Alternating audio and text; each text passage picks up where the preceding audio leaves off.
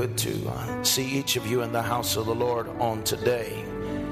And Anthony, he's come here. Come here, boy. Amen. I've come in here today and he's sporting this shirt right here. It says Daddy 2018. All right.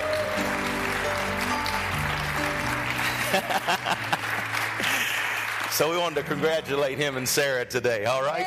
I guess she's got a shirt like that too. He said Sarah's got one just like it. And I said, does it say Daddy on it too? He said, but he didn't mean exactly that. But they're celebrating the same thing, all right? Praise God. Well, the Spirit of the Lord has been rich here among us, and these past few weeks has been wonderful as we have seen people's lives change, giving their hearts and lives to Christ. I received this testimony here this morning. I hold in my hand a testimony of a life that was spared this past week by God's grace and His mercy, and wanted to thank the church and for us being a church that prays and believes in the power of God. And can we thank God for a life being spared? Amen. Hallelujah. Amen. God's doing great things, and I'm glad to be a part of it, aren't you? Amen. We're living in a time that's exciting. It's an exciting time. It's a challenging time. It's a testing time, but it is also a time of harvest. Amen. We've sown into. Amen. We've sown into. Now it's time to reap. It's harvest time. Amen. The most important time of harvest is the day that the seed is chosen. For when you choose the seed, it will determine your harvest. Amen.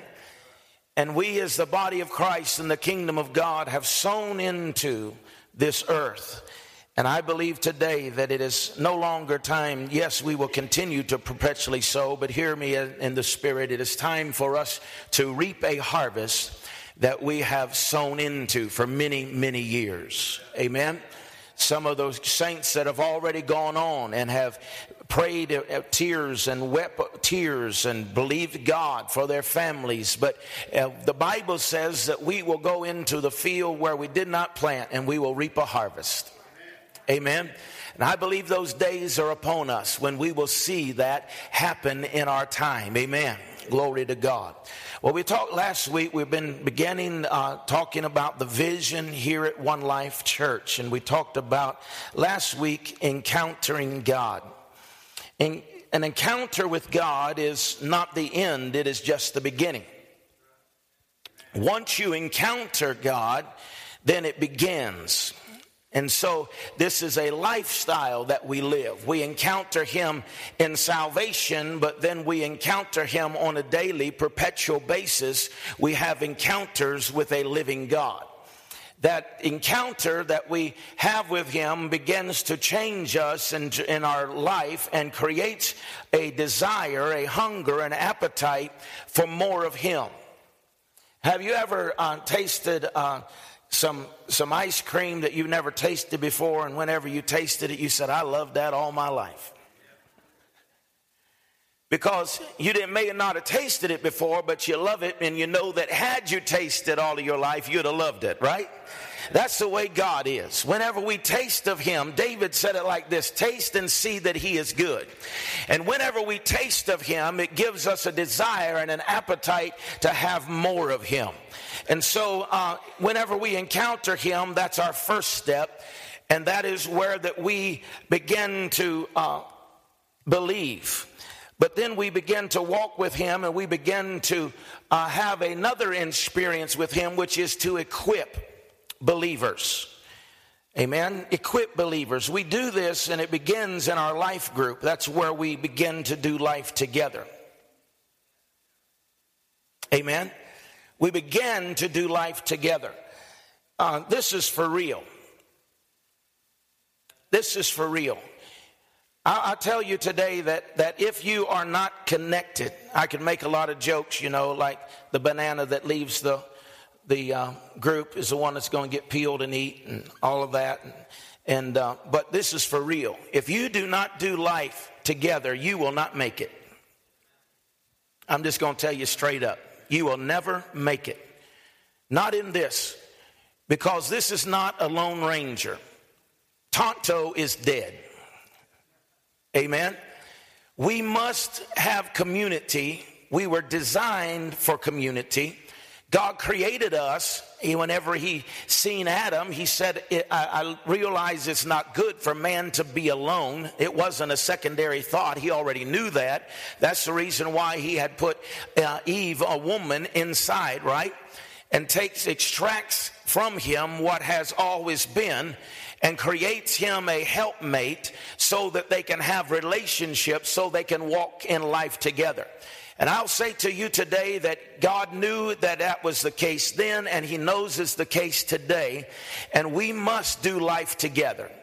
We must have God connections so that we can be able to overcome the obstacles that the enemy has brought into our life. Paul was a well-educated man. He was versed in many things.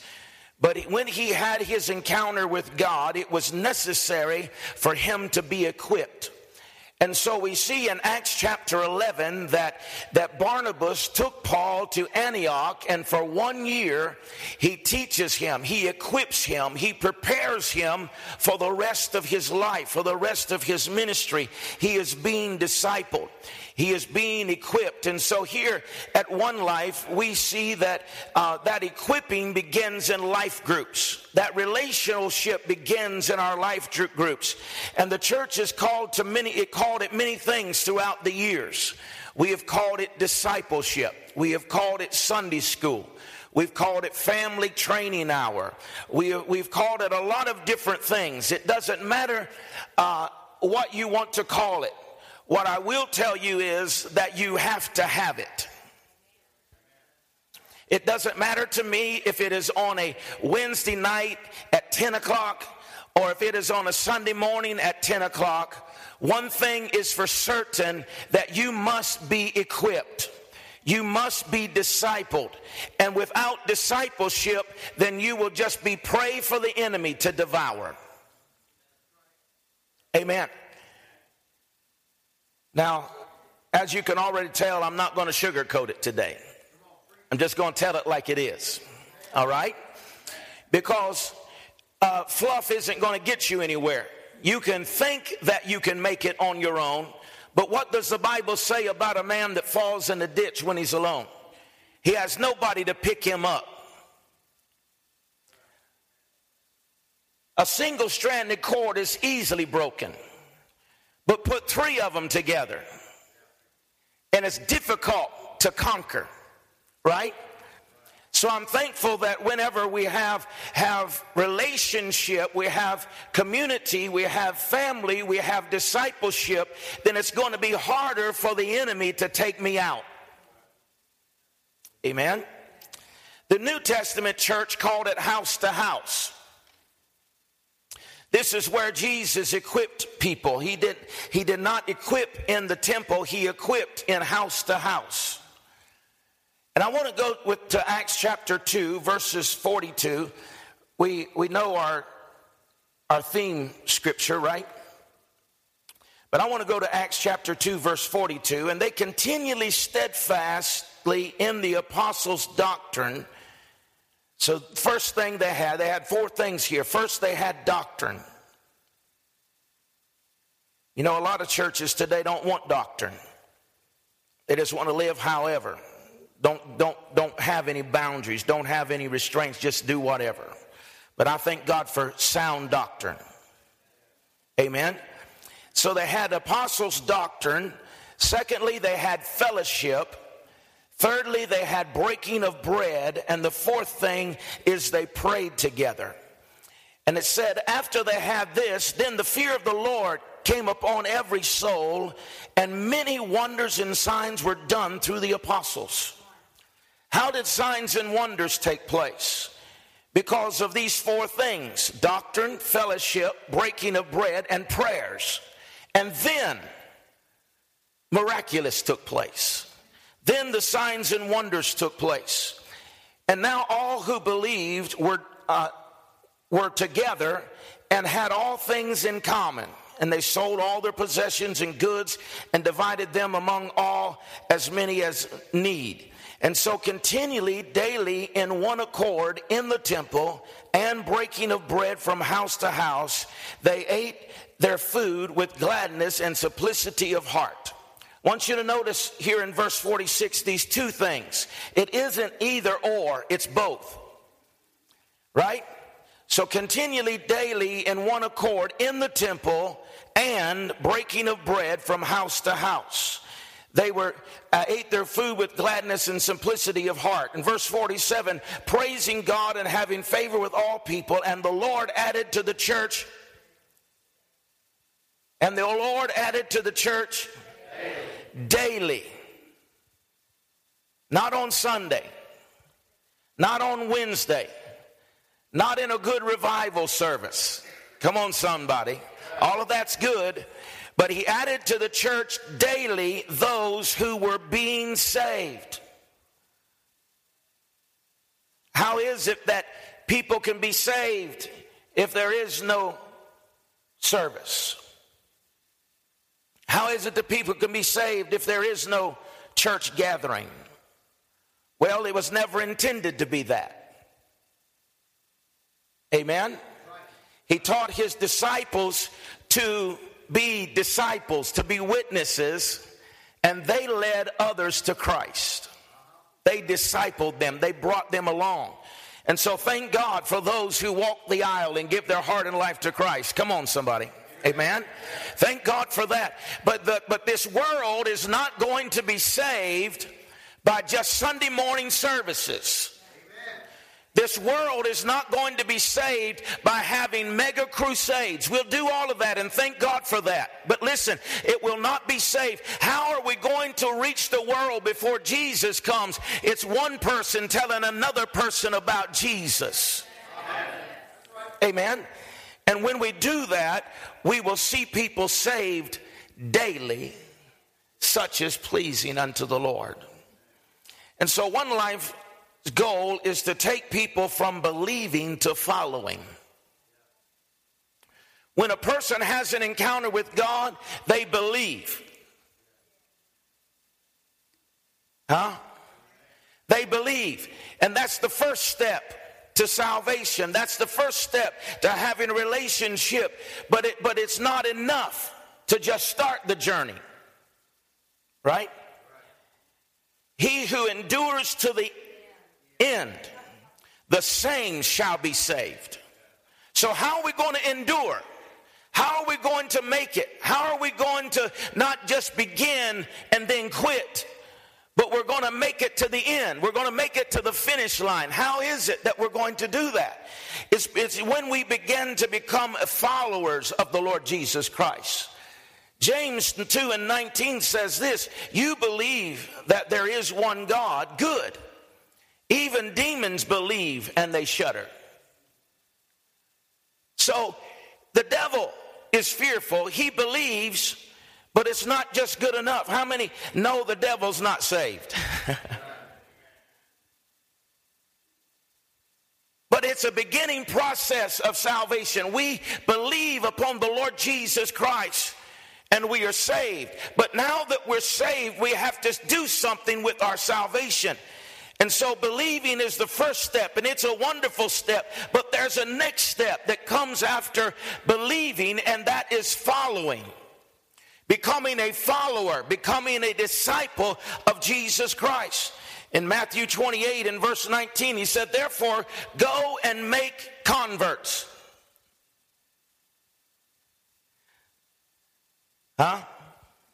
Is that right, Brother Joe? No. Go and make disciples. Amen. Conversion is the first step.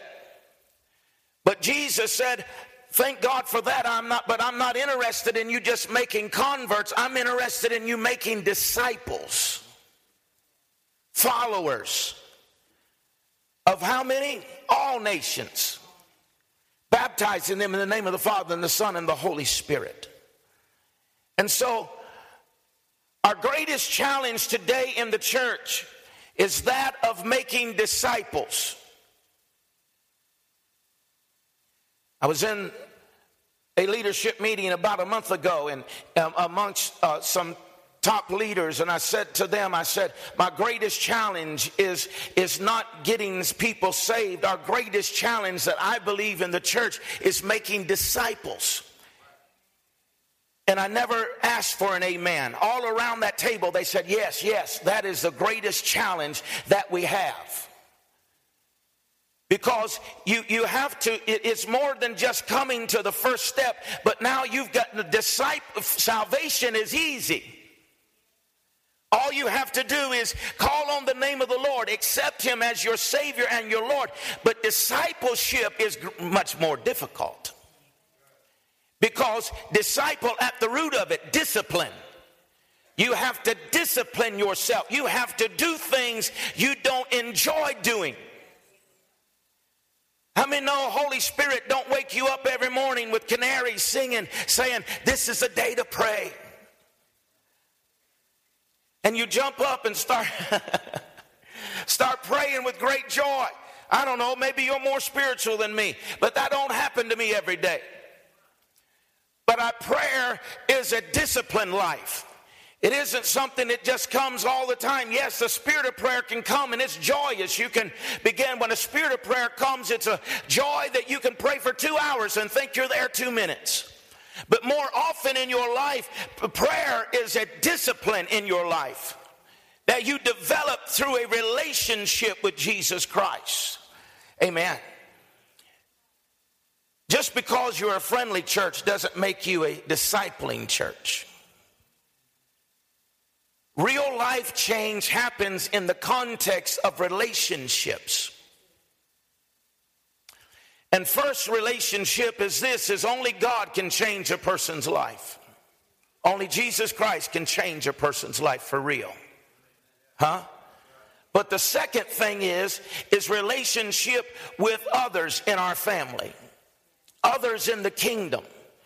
That you cannot correct someone until you first have relationship with them. Amen. If you don't have relationship with somebody, especially in the day that we're living in, if you bring correction to them without relationship, that you will never see them again.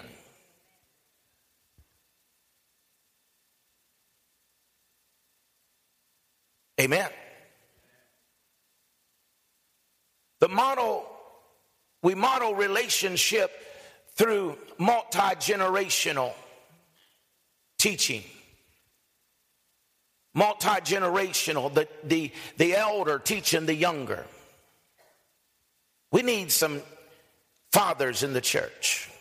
We need some mothers in the church that will develop relationships with another generation so they can bring correction to them. Amen. If we allow generations to divide us, then we'll never be able to bring the correction that is needed. We'll never have the mothers and the fathers in the church where that even though they come to us and they put us in line, we honor and respect them so that even though it hurts us, even though it cuts us, we accept that and we line up to that because we see the life that they live. And we know when they come to us, they're not coming to us to beat us down with some religious beating, but they're doing it because they love us. And so we have to have spiritual fathers and spiritual mothers, especially in a day whenever we are living in a fatherless generation. Especially in a day whenever an orphan spirit is so real in our nation. We've got to have some mothers and fathers that will rise up and be leaders to another generation. That's what Timothy said, isn't it? He said to Timothy said that the older is to speak into the younger. An older mother is to take a younger daughter and to speak into her life and tell her how to live. We could say that with a father as well. An older father is to speak into a younger son's life and teach them the ways.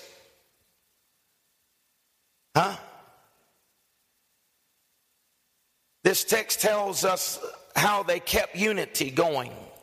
By going to the temple, right? Forsake not the assembly of yourself together, as a matter of some are, but even as you see the days approaching, he said, even more come into the house of the Lord. But then he says also, by going house to house. So what's the difference? Let's look here. The temple experience was corporate worship. I told you the other week that everything that's in this house should be in your house. Amen? The difference is we come corporately together to worship. I put my voice with your voice. I put my clap with your clap. I put my praise with your praise, And we do it corporately together in the house of the Lord. But we're to do that individually at home throughout the week. The encounter that we have here on Sundays should be the closest thing to heaven that you experience until you get there. Amen. This isn't a mortuary. This is not a library. This isn't a place for you to come to sit and to soak and to somber and to be quiet and go through the motions. This is a place that should look like heaven. What does heaven look like? I guarantee you, heaven's not going to have people going around looking like they're in the mully grubs. Heaven's not going to have people, whenever worship is going on, just standing there saying, when's this going to be over? I got bad news for you, Bubba, never. Right? When? No. You see, this should be the closest thing. You should feel so much love in this house. Love for one another, care for one another. And you shouldn't feel anything more powerful than that until you get to the other side. You ought to feel the most love. You should feel the most compassion. You should feel the most grace. You ought to feel the spirit of celebration that takes place in this house. It ought to be the closest thing that you experience to heaven until you get there. The word is preached. Vision is cast. It's the place where that shepherding is taking place, where that I as a pastor or whoever is preaching is protecting the sheep from the wolves in sheep's clothing. It is a place of the Lord's Supper, the place of baptism. It's a place where the leadership rises. It's a place where Jesus said that the Sabbath was made for man. The place that we rest. We should come and rest in his presence. We ought to leave here not tense. We ought to not leave here feeling beat down. We ought not leave here thinking, dear God, I'm glad I can go home and take a nap now. No, we ought to leave here excited. We ought to leave here energized, renewed, refreshed because of the presence of God and the presence of my brothers and sisters. Can you say amen? So, not only do we have the temple, all of that takes place, but you can't get to know your brother and your sister in the temple. There's not a place for it here. Amen? Tom can't get to know Joshua any better because all he does, he may know how many gray hairs he has in the back of his head. But all he's doing is seeing the back of his head. How can he develop a better relationship? You hearing me? We're here to worship the King. It's where we put our praise together. It's where we do what we do throughout the week corporately together. But it's not the place where we get to know each other better. So how is it that Jesus spends most of his time not in the temple, but in the community and in homes?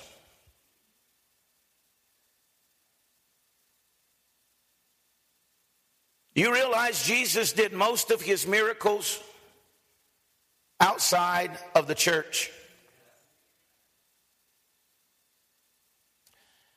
I've always known that, but I thought I would find out exactly how many miracles that Jesus did at the church. And the best that I can do in my study is, does anybody know? 3. 3 miracles Jesus does in the temple. Now, I love to be corrected, so if I'm wrong on that, anybody can do that study and help me out. I'm not being honest. I'm not being whatever. I'm being honest. But this is Luke chapter 4. He cast a demon out. Amen. In Matthew chapter 12 and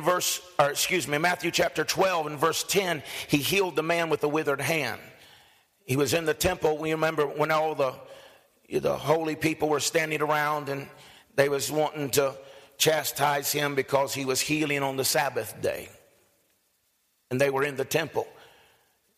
And then the third one is in Luke chapter 13, verses 11 and 12. That's where the woman who was bent over for 18 years, he healed her in the temple. And all the rest of the miracles Jesus did, he did not do them in the temple. He did them in the marketplace. He did them along the way. He did them in houses where people were. Peter's mother-in-law sick with a fever. They didn't say, well, send somebody over there and get her and bring her to the temple. No, he went to where she was, rebuked the sickness. You know, I don't want to get into all that, but she had a fever, so it suggests to me that she had more than just a bad day. She had some kind of infirmity connected to that fever.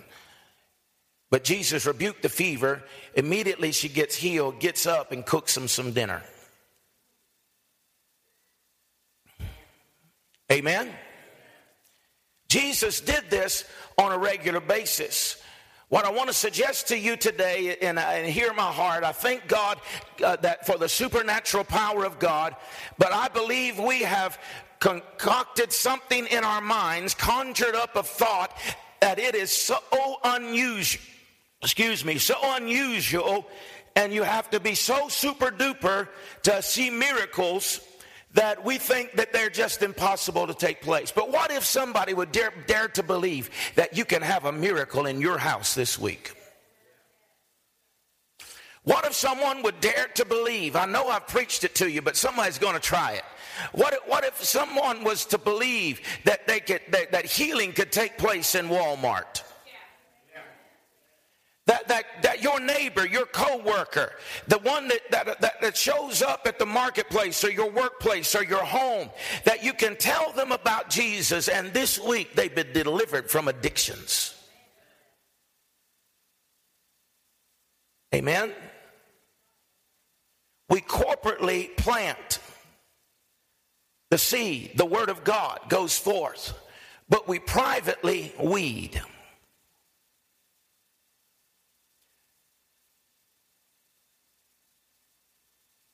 We publicly sow seed, but we privately weed. You don't weed in the temple. You don't embarrass people. Thought I'd have a little more help than this. Amen? You don't go showing people and telling people, well, that you have this problem or this situation or this thing. Those things are not dealt with. Now I know God can deliver you in a moment. Come on, somebody. But I'm talking about whenever you have issues of the heart that you're dealing with in your life, you don't get up and somebody say, I just want everybody to know I'm dealing with lust.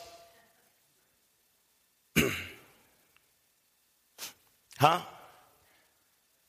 I just want somebody to know I'm addicted to pain pills. Just want everybody to know.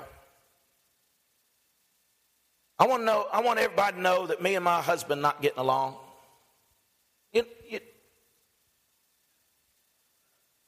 We don't do that publicly. We do that privately. Whenever we have brothers and sisters that we can confide in, where that we have confidence in them and trust enough that we can tell them our challenge in our heart, what we're struggling with in our life, and know that they're not going to go put it on Facebook. Come on, somebody. That they're not going to go telling other people, well, I just want you to pray for them because, yeah, shut up, you gossiper. Come on. Amen. But we do it privately because we have relationship and we can believe one for another. Can you hear me today? The pastor shares in the temple, but the people share in the homes. Pastor shares in the temple, but people share in their homes. We share the good news of Jesus Christ. I'm listening in the temple, but I'm actively participating in my home. I come here to hear the word of God, with meekness, the engrafted word of God that's able to save my soul. But when I go home, I don't leave it at the temple. I take it with me and begin to apply that word to my life, activate it in my life so that I participate with the word that I heard at the temple. Why? Because I'm not just a believer anymore. Now I'm being equipped. I'm being a follower. So what I've learned today at the temple, I live out tomorrow in my life because I'm a disciple. I'm a follower of the Lord Jesus Christ, right? And so there are so many needs that are not met at the church, at the temple gathering, that when we have relationships can be met together in homes. In the house-to-house experience, the older teach the younger. It's called mentoring. Amen? I love mentorship. I have been spared years of struggle, sitting with individual for 30 minutes. I would say shaved off 15 years of struggle of my life because they told me what not to do. He said, son, this is the struggle of life. This is what you're dealing with. I walked down this road before. This is what I did and it did not work. But this is what I did and it did work. And help me in a moment of mentorship to spare me years of pain and struggle. Amen. And so I challenge you today, not be afraid to set up under somebody who is older than you are, that has went ahead of you, that has dealt with some things, so they can help you and spare you some pain. Amen. The second thing is accountability. When you're in a house to house, you become accountable. There is no lone ranger. James 5:16 says, therefore confess your sins one to another that you may, and pray that for each other so that you may be healed. I've already given you the example. We don't do that here, but we confess our sins to those that we trust, so that we can be healed. There's a scripture that tells us this. He says that the enemy is restrained or constrained into outer darkness. And I've seen so many people that have been freed, been liberated just by coming and sharing in confidence a struggle, a fight, a battle that they've had in their life. And the moment that they begin to share that what is taking place in their life, instantly they're set free from that thing. It's not because they're talking to me. It's because they're chained in the outer darkness, that has been hid, that's been concealed. The enemy can torment your mind and torment your spirit. But the moment that you confess your sin, your fault, your difficulties to a brother or a sister that you can have confidence in, God's power will come and release you from that thing. Amen.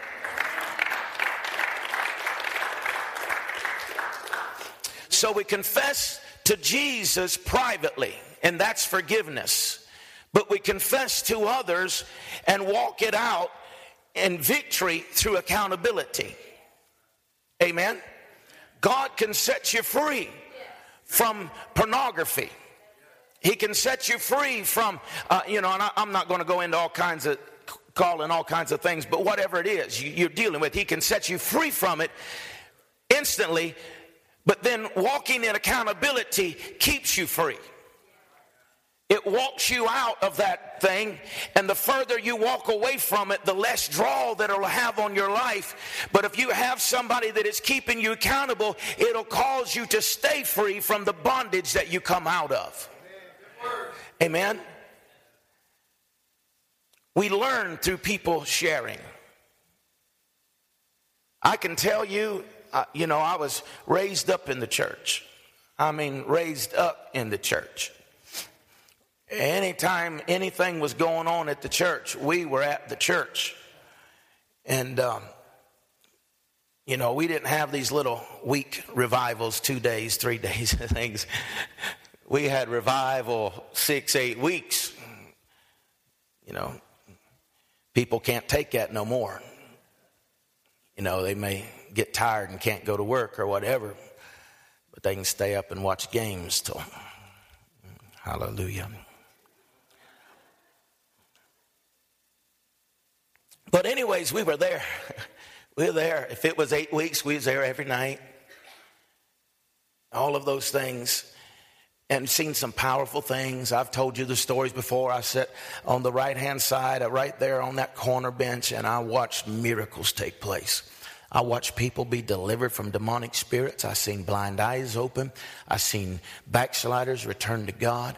I seen healing of cancer and goiters that come off of people's bodies. I seen all kinds of miraculous things sitting there on that front row and that right-hand side of that little church in Brimfield, Ohio. But the greatest moments, if you can believe it, wasn't that. Most of the time, the evangelists would come to our house and stay. And I like to set up afterwards and listen to them talk.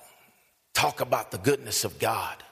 Talk about the stories of how God moved and delivered and ministered. And here I heard things around the table eating sandwiches. Amen.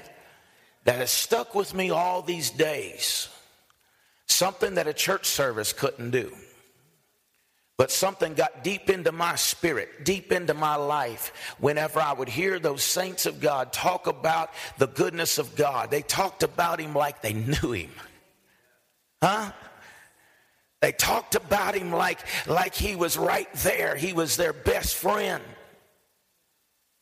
They talked about him like they just, that was part of their life. That was part of their DNA. It wasn't something super duper. It was just part of their life.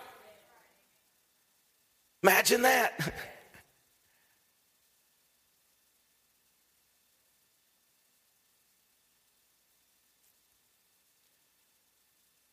Why do we need to have connection? Why do we need community? Why do we need to have relationships with brothers and sisters? Because it causes us to grow over the long haul.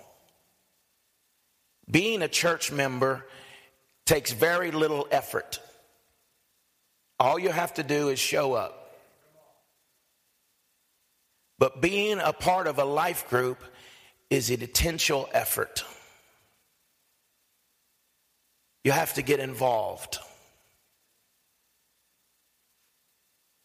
People leave the church and shortcut discipleship process, and it never begins, then you'll never grow.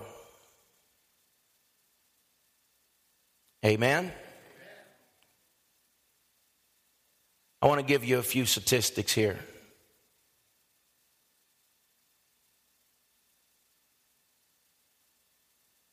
There are nearly 20 million people, adults, that are actively seeking more spirituality, according to Barna Group. But they come to the church, but the church is not meeting that need. The church is not just a birthing center.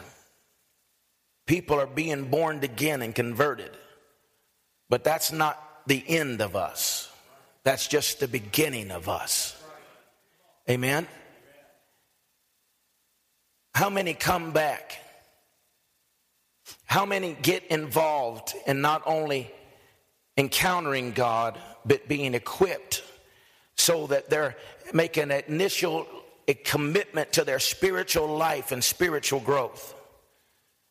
Jesus is more concerned about conversions than he was crowds. And he was more concerned about making disciples than he was conversions.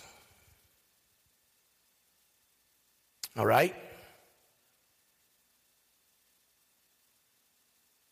Listen to this. The average evangelical church in America wins how many people a year, you think? 100. Have 100 member evangelical church wins how many to Christ each year?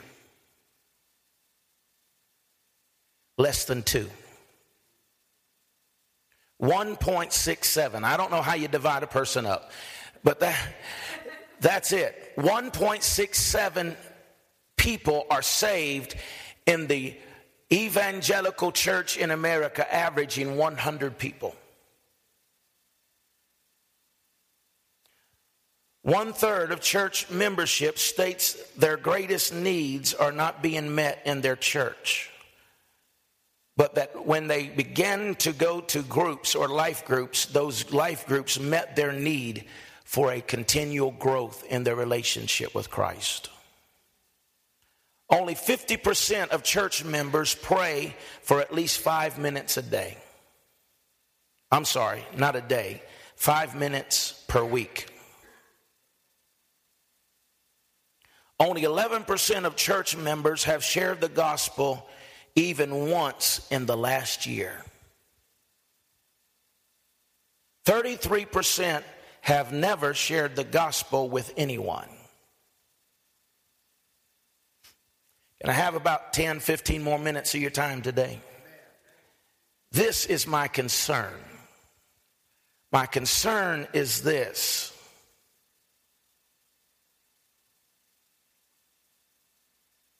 If you do not have a relationship strong enough to share your faith with someone else, are you going to go to heaven?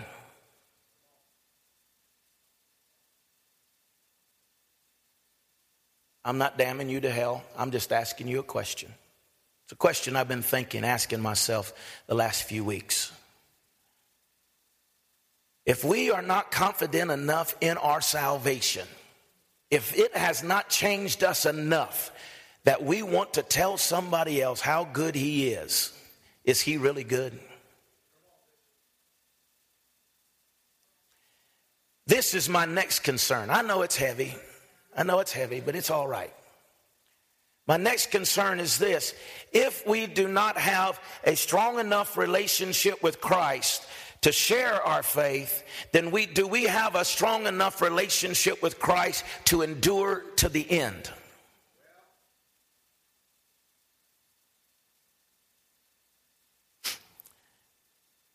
Because make no mistake about it, my brothers and sisters, I look around here today and I think, I don't have my glasses on at the moment, but I look around here and I think most of you have been here a while. You understand my heart. I'm not a gloom and doom preacher,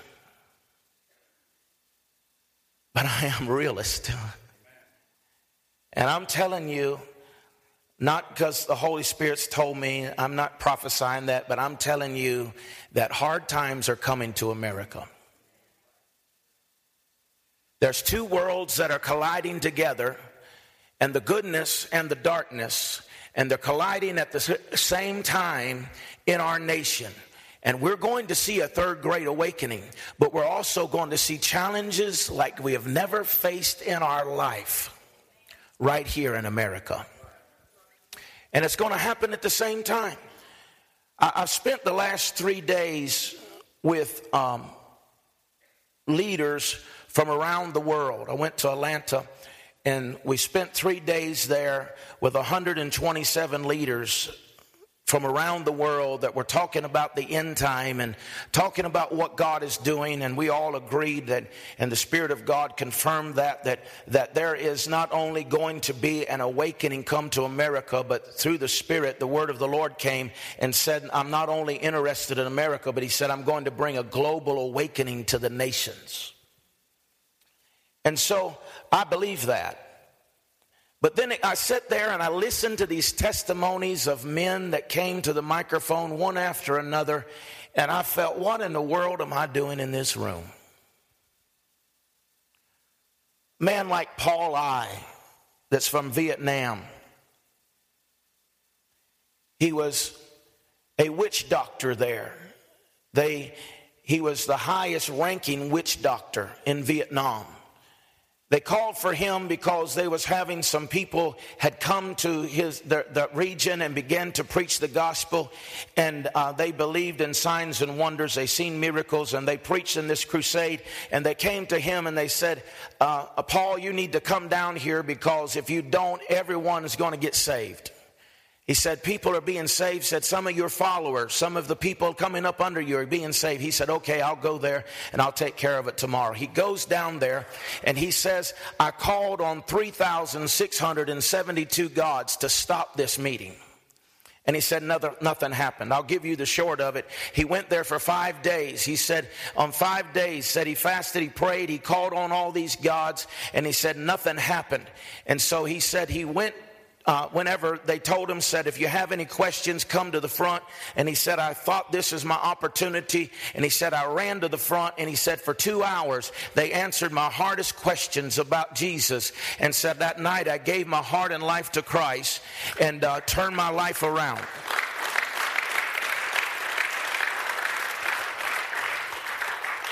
Whenever he got home, news had already got back to his home. His grandfather says, Paul, what do you think you're doing? He said, tell me that you've not accepted Jesus Christ. Tell me that. He said, renounce that. He said, no, I have. He said, I'm going to give you till in the morning to renounce him. If you do not renounce him, you're dead in this family. You're gone. And so he woke up the next morning, and he said, I've been there for 5 nights. He said, I remembered some of the songs that they were singing. They got into my head.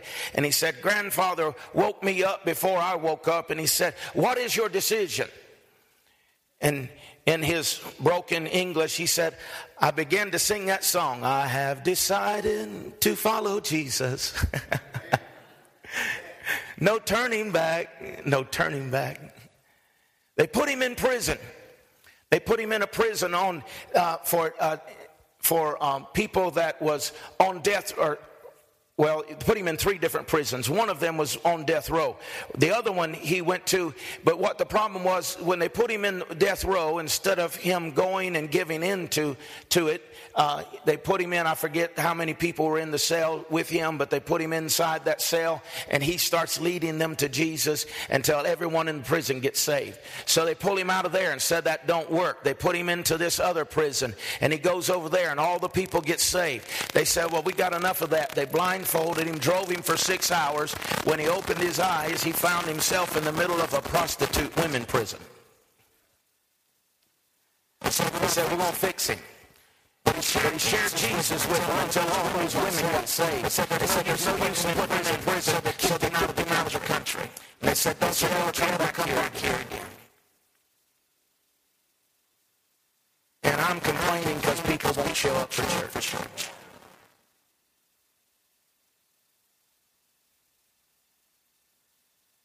Amen. That's Paul I's story. Joey's from China. Joey has a vision of reaching the world from China.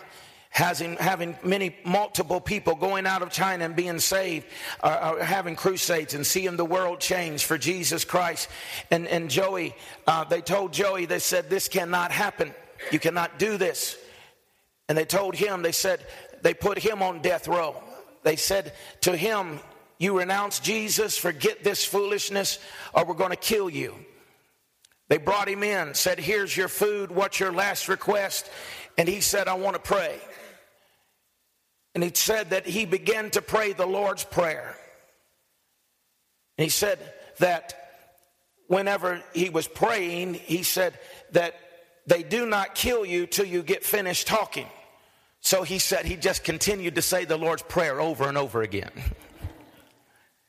But he said in the middle of saying the Lord's Prayer, he said something happened and the presence of God came into that room. And so fear of the Lord came into the room. The people that was over him said, get up, and go back to your cell. Get out of this room. They didn't kill him, but they deported him without his wife and 2 children. And said, if you ever come back, you'll die. Now that couldn't be God, could it? I mean, it can't be God for you to be separated from your family, can it? That's what we would say. Well, it must not be the Lord's will. We'll just be a undercover Christian. Joey asked him, he said, do you renounce Jesus? And he said, if I told you I renounced him, would you believe me? And they said, no, we wouldn't. He said, why you ask me such a question? Luke is from Iran. They've run him out of the country. They told him that if you ever come back, we will kill you at the airport. But he still has people there on the ground that is sharing the gospel. He said last week 2 of them died. They had leaders that had home groups, underground home groups. They found them and they killed them for leading it, and they put the ones that were in the house in prison for 10 years. It's easy being a Christian in America. Just show up at church on Sunday.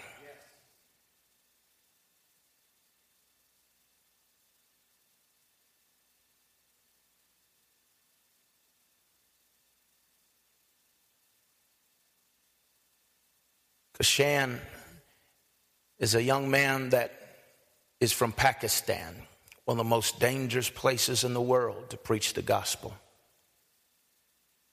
But I watched him in amazement as he had a never-ending smile on his face.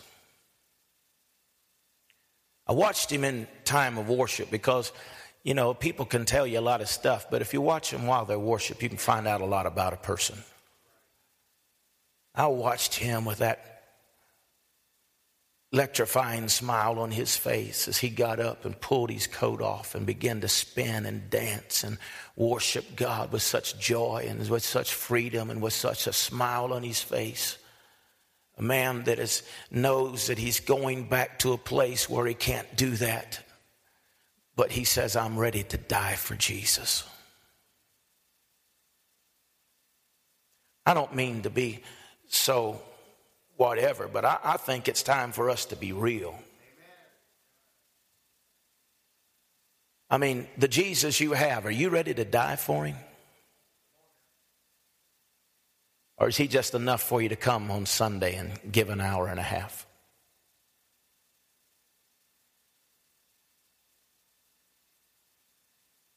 Are we going to be able to stand for Jesus on what we come and get on Sunday at the temple? And not have, when the difficult times come, we don't have a prayer partner. We don't have anyone to touch and agree with us. We don't have a relationship with brothers and sisters so that we can come into agreement and bind up those strongholds and the things that are coming against us. Are we really going to do that? I pray that we are. I wish I could tell you that we're not going to have difficult times, but I think that I would be foolish telling you that. But I'd rather be prepared for it than for it to come and not be able to stand. I'd rather us prepare for it than whenever the pressure comes and they say, if you preach the gospel, you're going to go to prison. Wonder how many preachers are going to quit.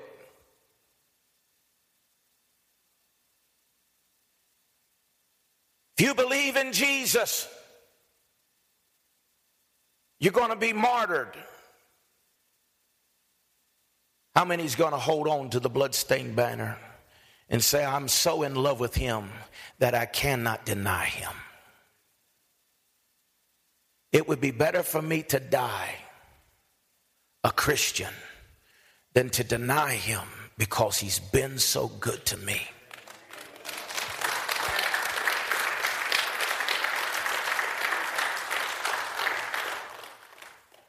I don't mean to be so heavy. I don't mean to be, but I'm not sorry for it. I'm not sorry for it. Because I believe that we have to have more than a Sunday morning religion. We have to have a relationship every single day of our lives.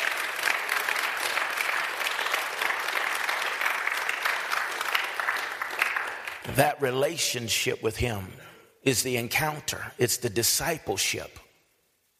Right? It's my brothers and sisters that whenever I'm weak, I can draw strength from them.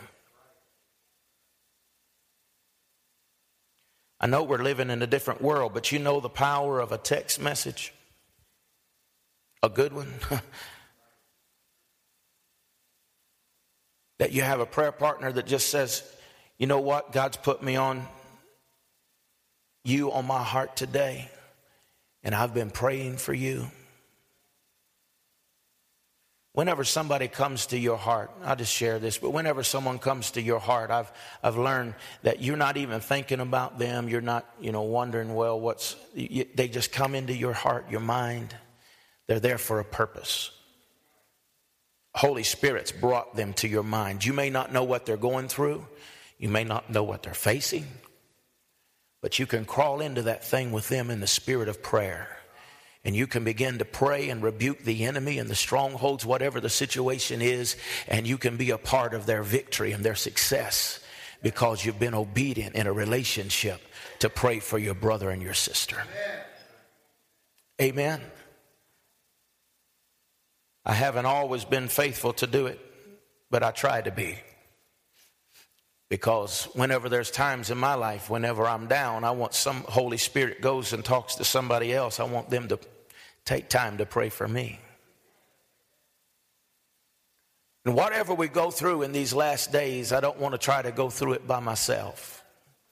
Whatever we deal with and the circumstances, you understand the climate that we are living in, the culture that we're living in, my brothers and sisters, is not going to be turned overnight.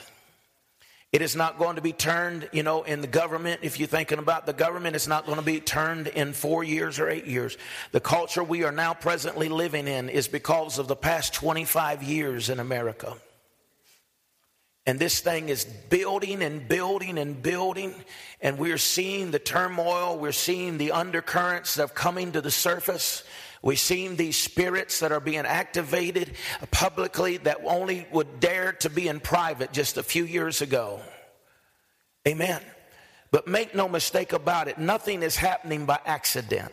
Now, I'm going to quit in just a minute. You can come, Melissa. Nothing is happening by accident. Nothing is happening because of this political party and this political party or this over here.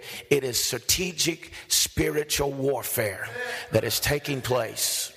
And all these people are puppets that are behind the scenes. The Spirit is moving and working in them. And we're seeing all of this come together. And I'm telling you, the church has to do more than believe. But we've got to have an encounter with God, have relationship with God, have fellowship with God, know Him personally. Don't misunderstand me. I'm not looking forward to it.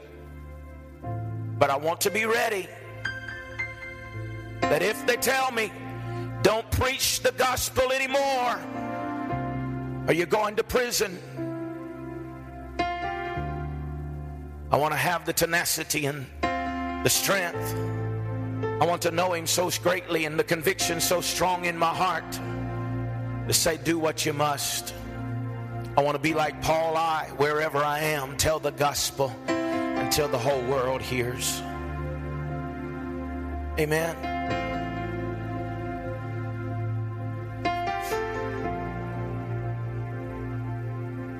I may have shared this story with you. It's the last one I'll tell and we'll go home. But I was in the jungles of Africa a few years ago. We had set up a tent in an area to have a crusade. Whenever I went there, no one would come into the tent, under the tent.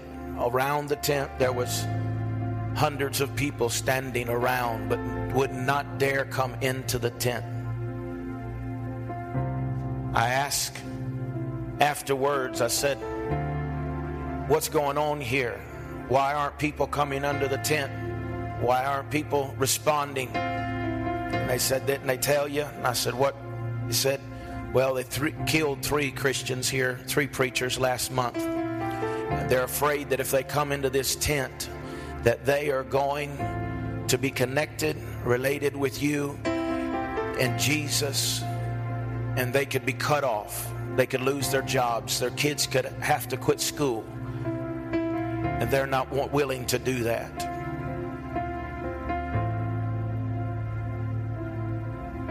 I wish that I could tell you that I went back to the hut that night, slept like a baby, but I don't think I slept all night long. I wish I could tell you I was a man of God's faith and power and I was here to change the world.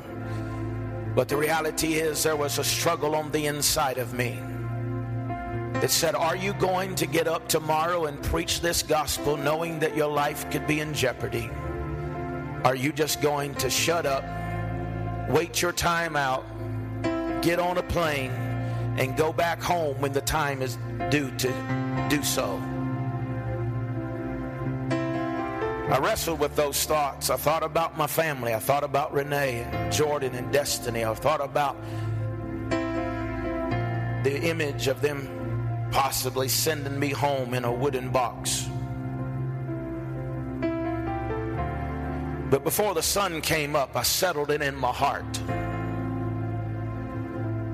For me to live is Christ, and for me to die is gain.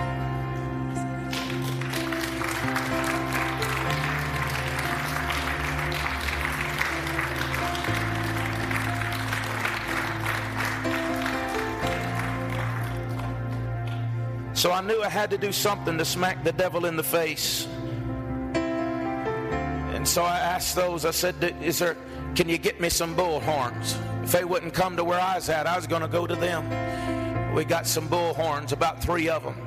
And we went to the corner and we started talking about Jesus, his love, and how he loved them and how he died for them and how he could heal them and set them free. By God's grace and his mercy. We prayed for a crippled man and God healed him. We prayed for a blind man and God touched him. And then I gave an altar call, an invitation, and said, if you want to know this God that is, you've known this man all of his life, you've seen what he is, you know he's blind, you know this one has been crippled, and my God healed him today. If you want to know him, come. It seemed like to me everyone that was standing there crowded in to accept Jesus as their Savior. Long story short, before that meeting was over, we didn't just have one tent full, but we filled up the second tent and we filled up the third tent. And then we went to a place where not only those 3 tents, but the whole field was filled with people that came to Jesus. And in that place that last month, they had them in fear and bondage and said, you're going to die. Now the whole village had accepted Jesus Christ, and we was able to plant a church there that made a difference in the world. Don't you want to make a difference? Yeah. Don't you want your life to count? To not just go through the motions, not just to be quiet, but I want my life to count. I want to make an impact. I want to live beyond the age that I am whenever they say he has died. But I want my influence to go beyond that. Yes, yes. To impact another nation, another region, another generation. To believe that all things are possible to them that believe. Amen. But we can all do that. But it's not going to happen by just believing. You've got to step on over and say, I've decided to follow Jesus. I'm going to be a disciple of the Lord Jesus Christ. I'm going to build relationships with my brothers and sisters, not barriers. And I'm going to walk together and see the kingdom of God advanced. Amen. Stand with me today. Can we just love on the Lord? There's a sweet presence of the Holy Spirit here today. Can we just love on him for just a moment? Just say yes. If you just agree with this word today, just put a yes in your heart. I just want you to say yes to him today. Yes, Lord. Yes, Lord. Yes, Lord.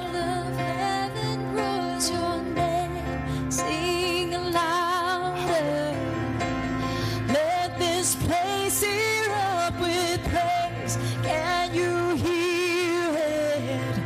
The sound of heaven touching earth. The sound of heaven touching earth. Hallelujah. Our Father, all of heaven rules your name. Sing louder. Let this place erupt with praise. Can you hear it? The sound of heaven touching earth. The sound of heaven touching earth. King Jesus. King Jesus, you're the name we're lifting high. Your glory, shaking up the earth and skies. Revival, we want to see your kingdom here. We want to see your kingdom here. King Jesus, King Jesus, you're the name we're lifting high. Your glory, shaking up the earth and skies. Revival, we want to see your kingdom here. We want to see your kingdom here.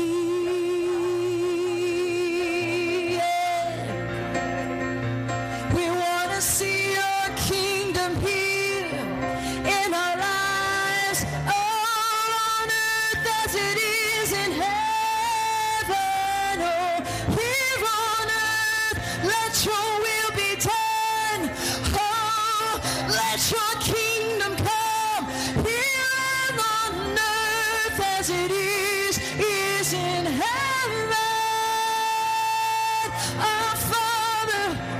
Our Father, all of heaven rules your name. Sing louder. Let this place erupt with praise. Can you hear it? The sound of heaven touching earth. The sound of heaven touching earth. Sing King Jesus. King Jesus, you're the name we're lifting high. Your glory, shaking up the earth and skies. Revival, we want to see your kingdom here. We want to see your kingdom here.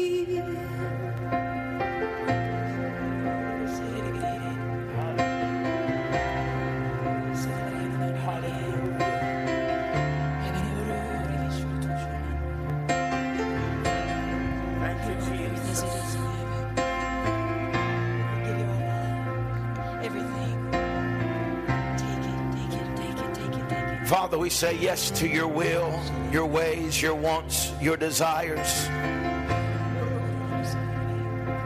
We bring you a yes today, God, and we place a yes upon the altar. Yes to whatever you desire, your will, your ways.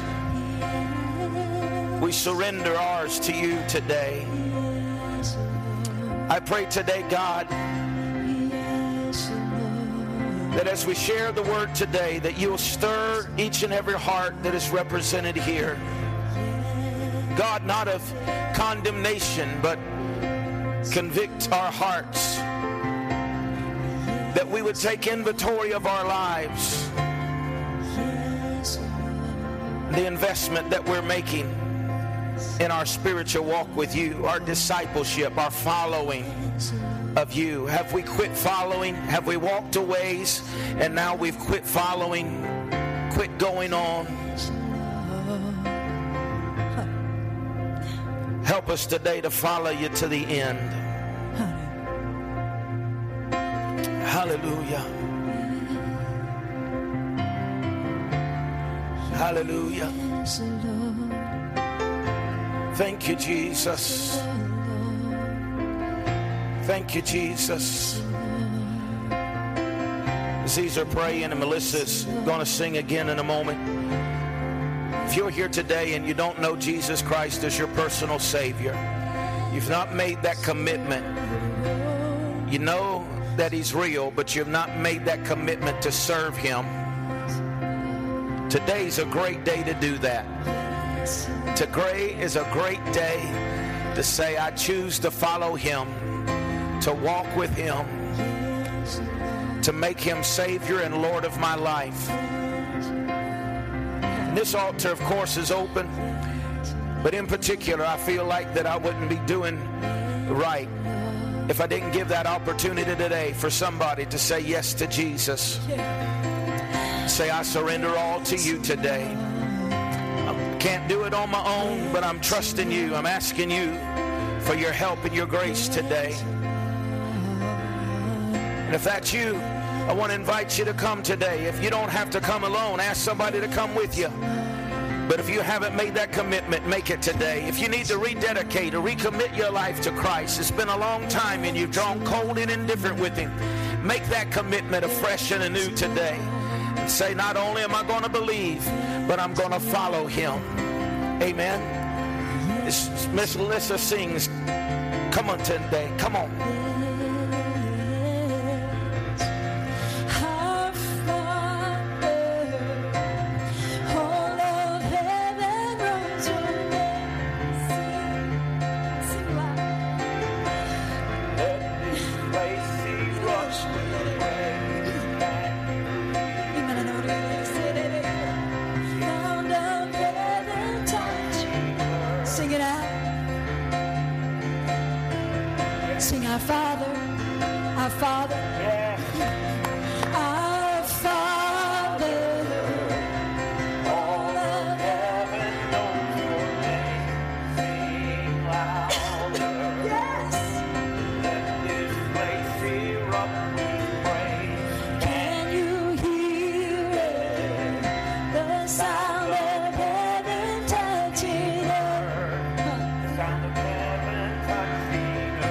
Declare and say, King Jesus, King Jesus, All of heaven knows your name.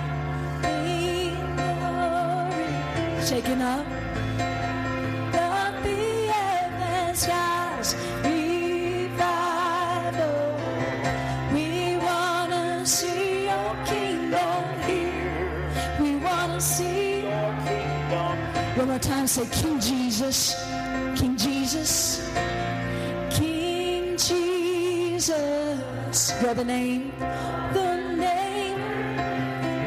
your glory, you declare it, shaking up the earth. King of revival, yeah. We want to see your kingdom here. We want to see your kingdom here.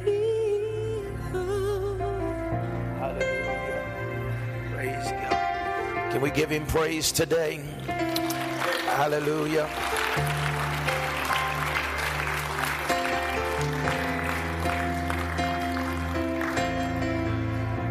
Father, I just pray for each and every one of us today that we grow closer to you.